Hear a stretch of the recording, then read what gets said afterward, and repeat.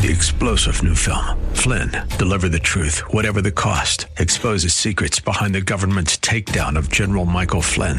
Flynn knew what the intel world had been up to. He ordered the first audit of the use of contractors. This set off alarm bells. He told the truth. He was the most dangerous person for Donald Trump to hire. They had to get rid of Flynn. Flynn, deliver the truth, whatever the cost. Available now. Watch it today. Go to salemnow.com. salemnow.com.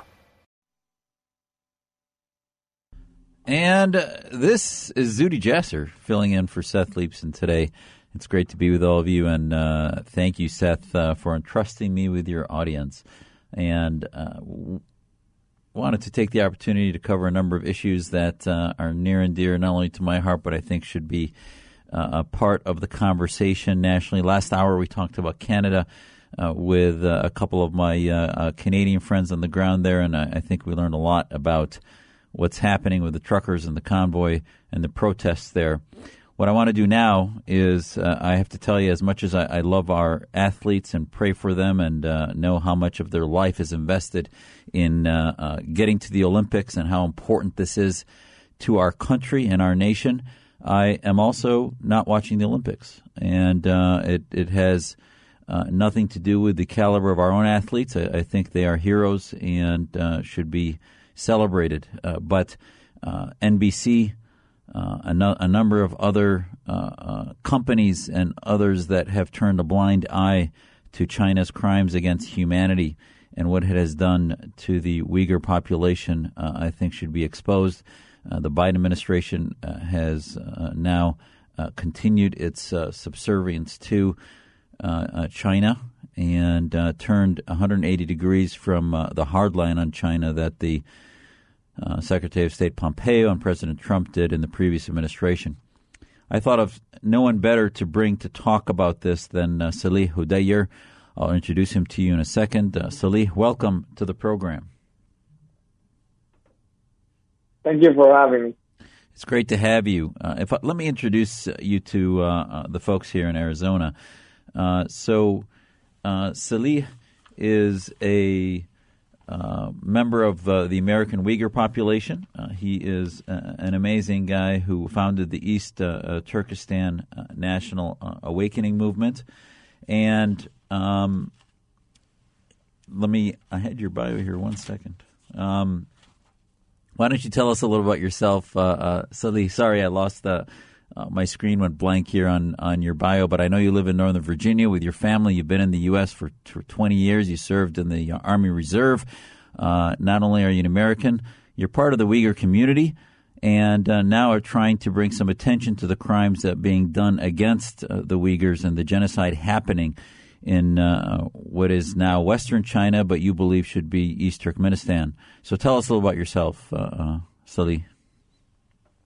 Yes, thank you again. As you just briefly explained, I founded the East Turkestan National Awakening Movement back in 2017 to strive for, the human and political rights of the Uyghurs and other Turkic peoples in East Turkestan. We had been actively pushing for the recognition of China's atrocities against Uyghurs and other Turkic peoples as genocide. And thankfully we were able to, finally after years of pressuring and, exposing what the Chinese government was doing, we were able to convince, Secretary Pompeo to designate it as a genocide. And we've been, pushing for the Uyghur Policy Act, which was signed into law by President Trump back in 2020. And we've been, calling on, we have been urging the Biden administration to not just engage in a diplomatic boycott, but full boycott of the Beijing genocide games, given the fact that either way, if we just engage in a weak, diplomatic boycott, that China is still going to use that to, as part of their propaganda to, deny and whitewash their crimes that they're, committing. Salih, so before I want to get to the corporate part of it. Tesla opening a a showroom in that province offensively. Get to the NBA issue with the courageous work Enes Kanter is doing, and get to Amazon, all these other companies, Apple, etc. But before we do that, I read a story of just an unbelievably heart-wrenching story about an individual. I'm trying to remember the name, but somebody who had left one of the camps, and she talked about how she was in London and then went back. She thought she was going back just to, visit her parents, and then she was taken into the camps for 4 or 5 years, and then she got out. She talked about the torture that she endured. And we're not talking about just a few thousand people, not that would still be egregious, obviously, but we're talking about millions. Can you sort of lay out for us first the personal stories of each of these individuals, and then tell us the magnitude of what's happening in Western China? Yes, there was actually in recent years, like a few that were lucky enough, Uyghurs that were lucky enough, they were able to, get out of these Turkestan. Some of them who had, been sent to these concentration camps. In many instances, many of them, for example, one of their husbands was a citizen of another country, not a Chinese, not a citizen of China. Well, actually, all of them, their story was like this, because they were, their husbands were foreign, nationals. That's how they were able to, after pressuring the Chinese government, their husbands were pressuring the Chinese government, or having their country pressure the Chinese government. That's how they were able to secure the release of their wives. But based on, what their testimonies, whether it's here that they gave here in the United States Congress or other places, or even to the media, we know that the Chinese government is, locking up millions of people. According to the U.S. Department of Defense, it's about 3 million people, Uyghurs, Kazakhs, and the Turkic peoples. This was back in 2019, May of 2019. Then the Chinese government in September of 2020, they released a white paper, trying to whitewash its concentration camps as so-called vocational training camps. And they stated in their white paper that they sent 1.29 million per year from 2014 to 2019 to, quote, vocational training, which is the sixth euphemism for concentration camps. So anywhere from, 3 million, upwards of 8 million people have, been sent to these concentration camps. And in these camps, based on the testimonies of what, the concentration camp survivors and, prison guards, we know that people are being subject to forced indoctrination, forced to denounce their ethnic and religious identity and embrace, the Chinese Communist Party as the sole, the highest being out there. So essentially, there's no God. Your God is the Chinese Communist Party. This is how they are being forcibly indoctrinated. On top of that, people are, cramped in, you have, upwards of 40, 50 people in one small, cell, to where they can't even, lay down or stretch, to where they're all crouched up together. They're forcibly medicated, forced sleep deprivation, facing hunger. Many of them, they have had their, DNA samples, voice prints, and retina scans collected by the Chinese government, and they're being forcibly medicated, and both men and women. And this is according to testimonies of not just the survivors, but the Chinese police officers who were, sent, from eastern China to East Turkestan to, to quote, fight against terrorism. And they said that the few police officers they testified, they said, we would, rape them, both meaning, both the men and women, subjecting them to, sexual abuse and torture, with electrical batons and so forth. And then there are a certain number of people, are being, taken, especially the young, healthy Uyghurs are being taken, and their organ, they're being killed for their organs, which is being apparently sold, to to wealthy Muslims across the world as both halal organs. So these are some of the atrocities that's happening on the ground as we speak. Outside of the camps, you still have millions of people who are living in like an open prison, to where they can't even go, 500 meters without hitting, a checkpoint and getting special permission, to where they have, 1.2 million Chinese officials sent into their homes to live with them, to sleep with them, to monitor their day-to-day activities and ensure their, quote, loyalty to the Chinese state. And, women especially are being forcibly sterilized. Hundreds of thousands of women have been forcibly sterilized in just the past few years. And so thank you so much for laying that out for us. And I think one of the things I wanted to clarify is you're talking about, so how many millions are in the camps? So according to the United States Department of Defense, their report stated from 2019 that there was about 3 million or more. And the Chinese government. And how many? Well, we'll be right back. We'll keep you to the next segment, and we'll come back to talk more about what's happening in China and the genocide against the Uyghurs. Zuhdi Jasser filling in for Seth.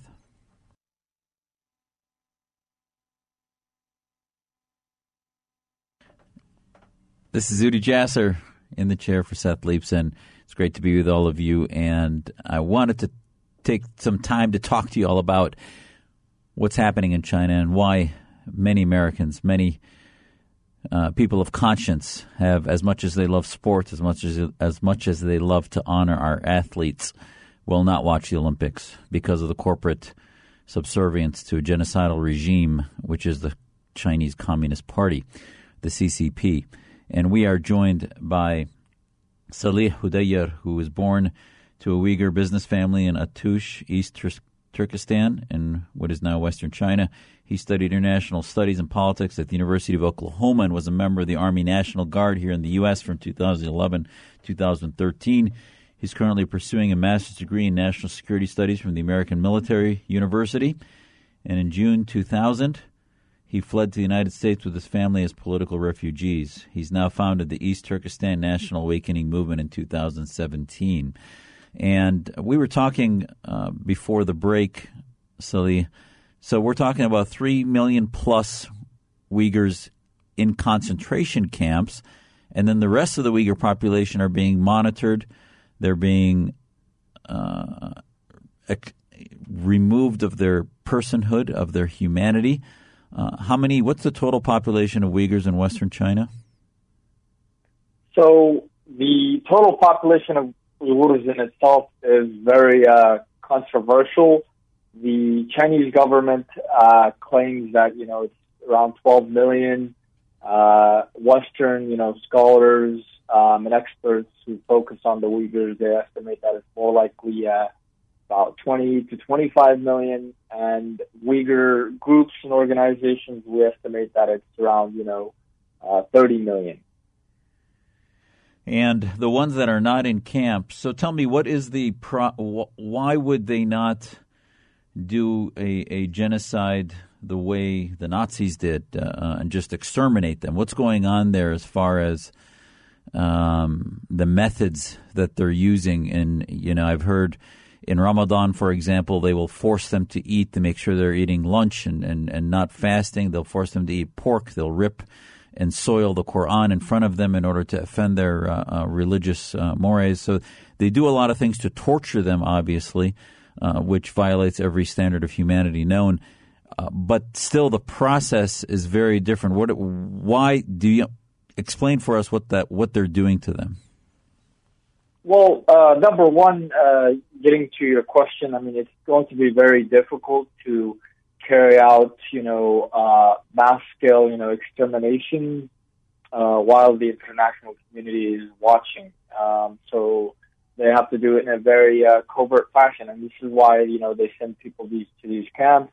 And many of these people that have been sent to these camps, they're dying in these camps. And the Chinese government, is saying that, they died from tuberculosis or, they're dying from disease or, they got sick, etc. and they're not even, returning the bodies to their families. If that is the reason that they died, it was because of tuberculosis or whatever, then return the bodies, but they're not. So that shows, there's something else going on. They, like the Nazis, they actually built a lot of crematoriums across East Turkestan in recent years. And you know that Muslims, they don't cremate their bodies at all, regardless of how they die. Right. So the fact that this is happening, and they're building these near these concentration camps show you that, there are deaths taking place and the Chinese government is just trying to hide it. Outside of that, as we mentioned, they're forcibly sterilizing the women. They're forcing Uyghur, women to marry Chinese men in an effort to essentially breed out the Uyghurs in the future. And they have, this is according to the Chinese government themselves, they have taken over 850,000 children from their families to raise them as, quote, loyal Chinese citizens in state-run orphanages and boarding schools. And, these kids are not even allowed to, go back to their family or even contact them or communicate with them in any way. So essentially, the Chinese government is thinking that it can, get away with these crimes, for a while. And, because there hasn't been a whole lot of international backlash, we don't know if they are thinking of doing something, like the Nazis did. If the international community is weak in their response, that will only embolden the Chinese government to, further carry on these atrocities and maybe even, go on a Holocaust, mode of it. So, I think that, thank you for laying that out. That was just so articulately and well stated about what's happening there. So the next steps, I think, as we look at it, I want to first talk about corporate America and their complicity. And then I want to talk about American foreign policy. And before we get to that, I'm going to end up highlighting a piece in the Wall Street Journal from a couple days ago by Gabriel Scheinman that said the U.S. should want a Cold War with China. And I could not agree more.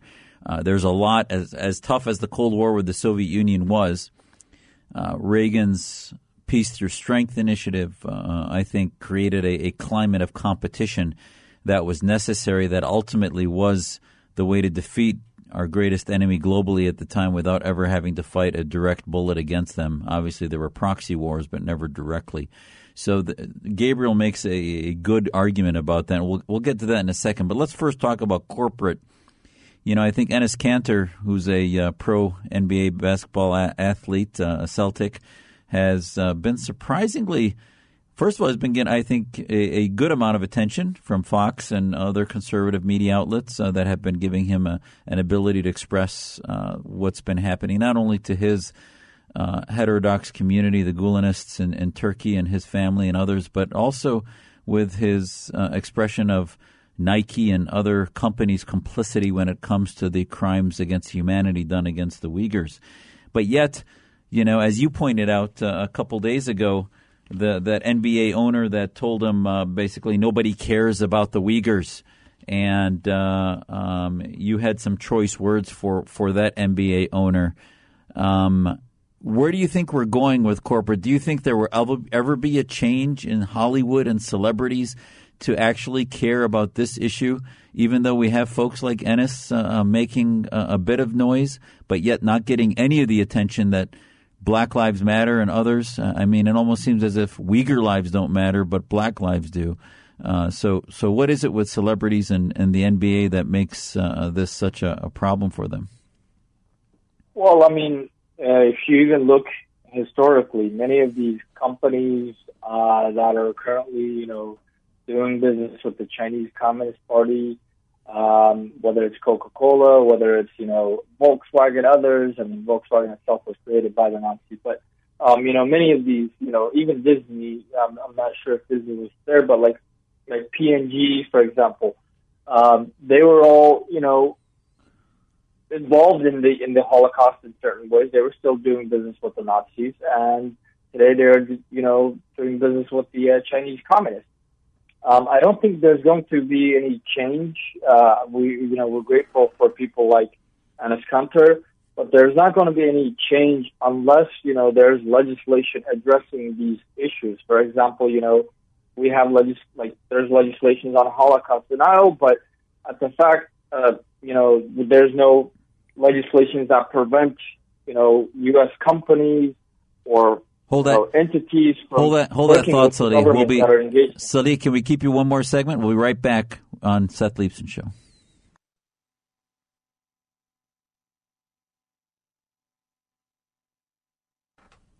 This is Zuhdi Jasser filling in for Seth on the Seth Leibsohn Show. We are talking to Saleh Hudayr of the East Turkestan National Awakening Movement. He is an American whose family escaped persecution as political refugees from China, from what is the Xinjiang region of where the Uyghurs are and where the genocide is taking place. And we are pleased to have him join us to talk about all of the issues related to this. And thank you so much for being with us, Saleh. It's great to have you. Thank you for having me.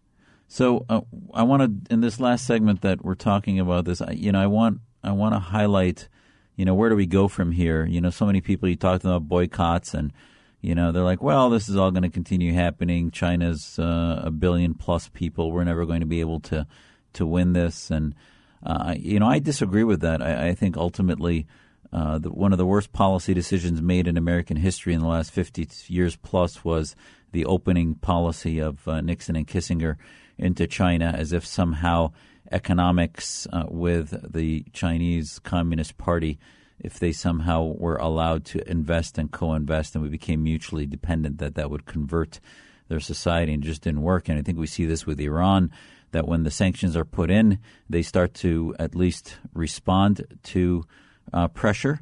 And without sanctions, they use that money to terrorize the region and terrorize the Middle East and Israel and our other allies. And I think similarly, China will not respond to subservience, but rather to strength. Where do you see this going? What do you say to the people that tell you, well, boycotting just hurts our athletes, it doesn't hurt the Chinese government? No, it doesn't just, it doesn't really hurt our athletes. Sure, they have been practicing for this event for a long time, but it sends a very strong signal that, at least in the pages of history, we're not going to be on the side of a government that's engaging in genocide. So just from that perspective, it shows that the United States and its people, value human rights, they value, human lives, and that, they are morally responsible. Now, as, in the part that, they are right, these, small things are not going to necessarily make a huge impact on China. So what do we need to do in this sense? We need to be boycotting, for example, just earlier this year, in fact, this New Year, we had the passage of the Uyghur Forced Labor Prevention Act. And this would essentially ban all goods that are made from forced labor or slave labor of the Uyghurs from coming into the United States. But the weakness about this bill, the weak part is that the Chinese government has worked its, way around this, and they're relocating, forcibly transferring Uyghurs out of East Turkestan into Chinese provinces and continuing to use them as forced enslaved labor there. So we need to ensure that, all goods that are made in China are banned, at least, until these atrocities stop.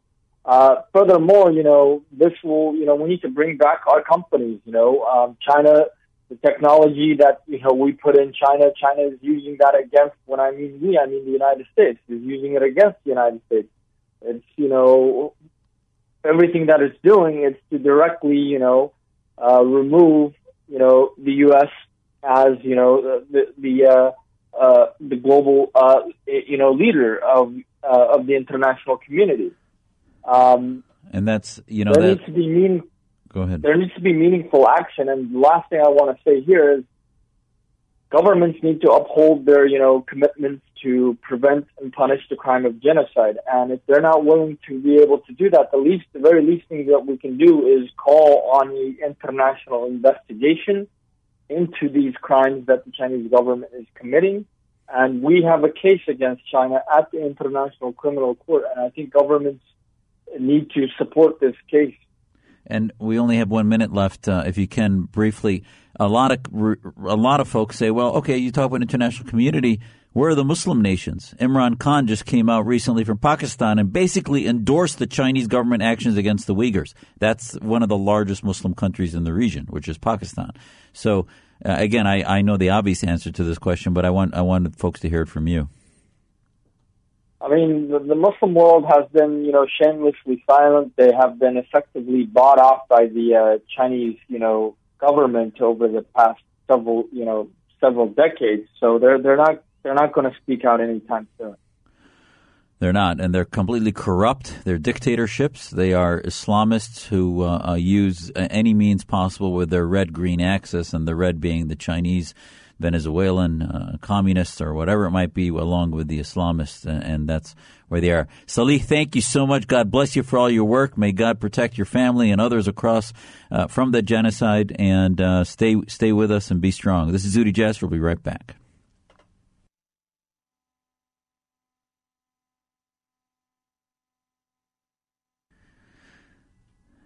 This is Zuhdi Jasser filling in for Seth Leibson on the Seth Leibson Show. It's great to be with all of you.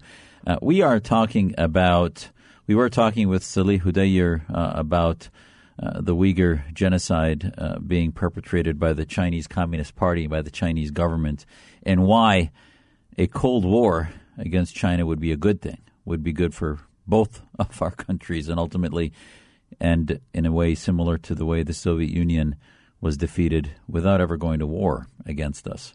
And ultimately, weakness breeds aggression from authoritative nations like Russia and China, and strength breeds defeat if done persistently and for morally appropriate things. I wanted to have this opportunity to welcome back Raheel Raza.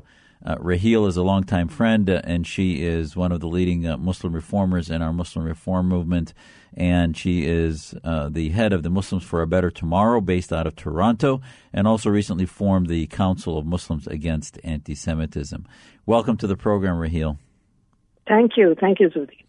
Hey, so, the first hour, Raheel, we talked with Dan McGregor, of a former member of the parliament. We then talked to Ezra Levant, who runs Rebel Media, and they really laid out what's going on in your country, in Canada, with these truckers, with the Canadian truckers. And as we sort of circle back to that, before you and I talk about the Uyghurs, I wanted to sort of put a pin on that conversation with you, meaning, what do I mean by that? I mean, you and I have for decades now, since 9/11, have been trying to awaken Americans to the fact that the Islamist groups use identity politics to divide our community, to, under the false premise of diversity, snuff out free speech, etc.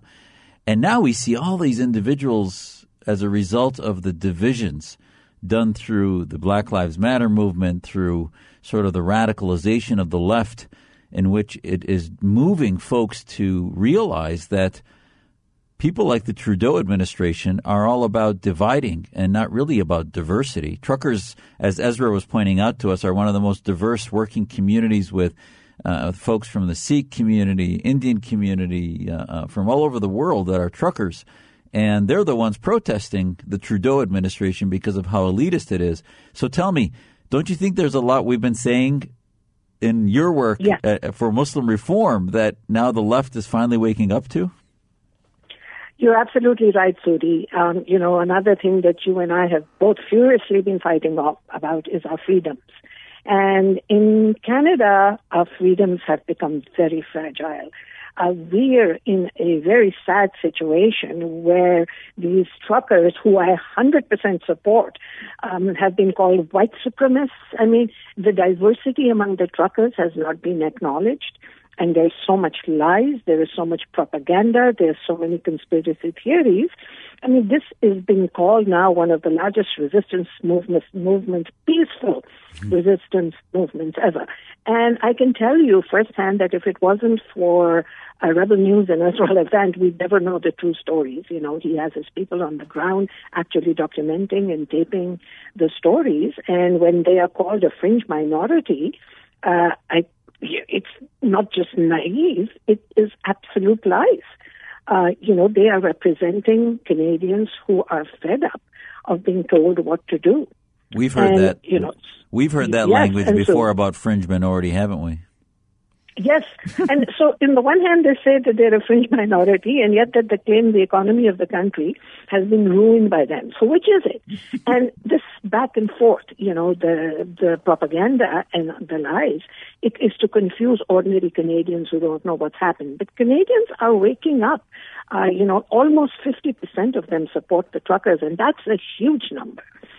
So, if one were to go by just the mainstream media that we talk about, then you think that they were, the Ku Klux Klan and they were white supremacists and they're violent. But the head of the police chief in Ottawa actually said that there was no violence. And then you have these reporters saying, well, do you think there's going to be violence? Do you suspect that there will be violence? So the terminology that is being used to undermine them is absolutely appalling. As a Canadian, as someone who fights for freedoms and, against this kind of totalitarianism, I've lived through it. I'm originally from Pakistan and I know what martial law was, and I never imagined I'd come so close to the same issue in a free liberal democracy. And they're calling them... They're calling them fascists, they're, as you said, and they're talking about insurgency, and yet we had riots all over the country destroying malls, destroying federal buildings, and they wouldn't call that violent, and yet I haven't seen one picture come out of any media. In fact, I've seen a CNN national security expert, her name is Juliette Kayyem, call for the slashing of the tires of the truckers and also the defueling and the removal of their fuel to get them. So talk about violence. She wants government to perpetrate violence on them. And that's coming from CNN and other so-called mainstream media. And yet, and they have no evidence of that.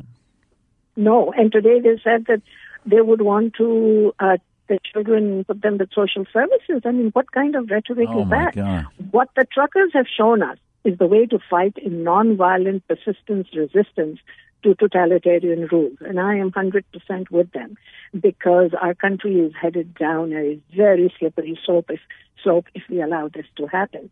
So it's very troubling, and day by day the movement increases and the pushback also increases. There are police officers who have said that they are not going to be part of this. A police officer came on tape and talked about how difficult it has been for him to deal with this.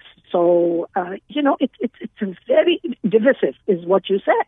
I mean, Trudeau has done nothing but divide people constantly. He uses the word diversity very freely, but he doesn't realize what diversity is. All he has done is divide people, and this is happening once again. And Ezra laid out, I think, brilliantly for us earlier about how the Biden administration may actually be a little smarter about this than Trudeau, and that they might try to say that they're friends with truckers, friends with the workers, etc., and that they want to find a resolution. Because we're finding the left here in America now is starting to say, oh, wait a minute. The science is now telling us that we don't have to wear masks. We don't have to vaccinate everybody, that there's natural immunity. Things that 6 months ago would have had us canceled from every commentary possible. Now they're saying, why? Because they're polling it probably, and they're realizing that they're going to get completely destroyed in the November election. So the truckers, what I think is brilliant about it, they made the ante so high that if the Canadian government changes its tune through Trudeau, they'll never be able to say, oh, this was our idea. It's clearly because of a reaction to the truckers. Yes, and that is exactly what they don't want. The Canadian government is weak and they are terrified that if they give in somehow that, that they'll be the ones who are allowing this to happen. But why not? This is what the masses want. And it's time to remove the sanctions. It's time to let them be free. It's time to, just finish off these masking mandates. I mean, it's happening everywhere else in the world, so why not in Canada? Why do we have to be the last ones to follow suit? Amen. And when we come back in the next segment with Raheel, I want to talk about the Uyghurs, about the Olympics. We love our athletes, and especially these Winter Olympics up in Canada. I'm sure it's sort of if you have any Olympics you prefer, it's probably the winter ones up there. But at the end of the day, should we be boycotting it? I'm not watching it. The genocide against the Uyghurs is horrific. And why is Pakistan supporting the Chinese government against them? We'll be right back. This is Zuhdi Jasser.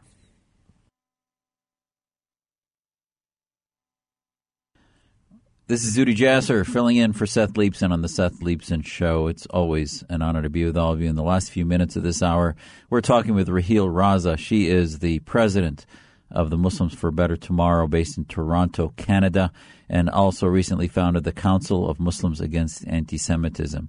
She also hails, her family hails originally from Pakistan. We were talking about the Uyghur genocide, the Olympics, and how much we love our athletes, and yet I'm refusing to watch the Olympics. I will not contribute to corporate America that is turning a blind eye to what's happening in Western China or East Turkestan. Tell me, Raheel, what can, many Americans say, well, if the Muslim community, the Muslim world is basically Imran Khan came out and said that the Chinese government was right, that the Uyghurs are terrorists. That's what he said. It's just absurd. What do we tell them? It's very troubling. I'm not watching the Olympics either, Zuhdi. And 3 years ago, actually, I had written an article about the Uyghur genocide, and I call it a genocide. And I had ended it by saying this is an issue where the whole world should rise against China and stop dealing with them until they remedy their human rights situation. And here we have the Olympics, and this was a brilliant opportunity for the Organization of Islamic Conference and the Muslim world to boycott the Olympics to show their support for the Uyghurs. But they never have, and they never will. And then you have people like Imran Khan who are doing business. I went to Pakistan for a visit 3 years ago, and I was really surprised by the very, very strong Chinese presence there. There are now advertising in Chinese. They're teaching Chinese in schools. There are compounds where only the Chinese live. Nothing wrong with that. But nobody is accountable. Nobody is taking accountability about what is happening to the Uyghurs, which is horrific, from organ transplant to forceful conversions to women being raped. I mean, how does the world sit back and allow this to happen? But we see that it does happen. Amen. And in the last minute, I would tell people, please follow Raheel, follow Muslim organizations that are about reform, that are honest, that are not duplicitous, as we see many of these international organizations that are Islamists, either Muslim Brotherhood or part of the kleptocratic regimes that want to just make money off of this. And our own companies here in the U.S., whether it's Tesla, Nike, Apple, Hollywood, a lot of the folks, I remember the John Cena apology, which was a horrific video in which he apologized because he called Taiwan its own nation. It was just absurd. So, Raheel, tell people where they can find you and learn from your important work. Thank you so much, Zuhdi. They can go to www.muslimsfacingtomorrow.org, one word, or they can just Google me, Raheel Raza, at raheelraza.com. That's my website. It has all my work on it, and as we speak, I hope the situation with the Uyghurs will definitely get better. I know you had Saleh on your program, and we support his work, and we need to do everything we can to help the Uyghurs. Amen. Amen. God bless you. Stay well. Give my best to your family, and we'll have you on again when I'm here again. Thanks so much, Raheel. Thanks a lot, Zuhdi. Take care. Bye. We'll be right back on the Seth Leibson Show. This is Dr. Zuhdi Jasser. We'll be back with Jeff Singer. 3-star General Michael J. Flynn, head of the Pentagon Intelligence Agency, knew all the government's dirty secrets. He was one of the most respected generals in the military. Flynn knew what the intel world had been up to. He understood its funding. He ordered the first audit of the use of contractors. This set off alarm bells. The explosive new documentary, Flynn, deliver the truth, whatever the cost, and covers the facts behind the scandal. Flynn told the truth. He was the most dangerous person for Donald Trump to hire. I find out the worst enemy that I'm going to face in my life is right here in America. They took my assessment and they wanted me to change it. And I was like, I'm not changing it. They had to get rid of Flynn. With in-depth interviews, archival footage, and never-before-seen personal records of the man behind the headlines. I just felt like I was drowning. Flynn, deliver the truth, whatever the cost. Available now. Watch it today. Go to salemnow.com. salemnow.com.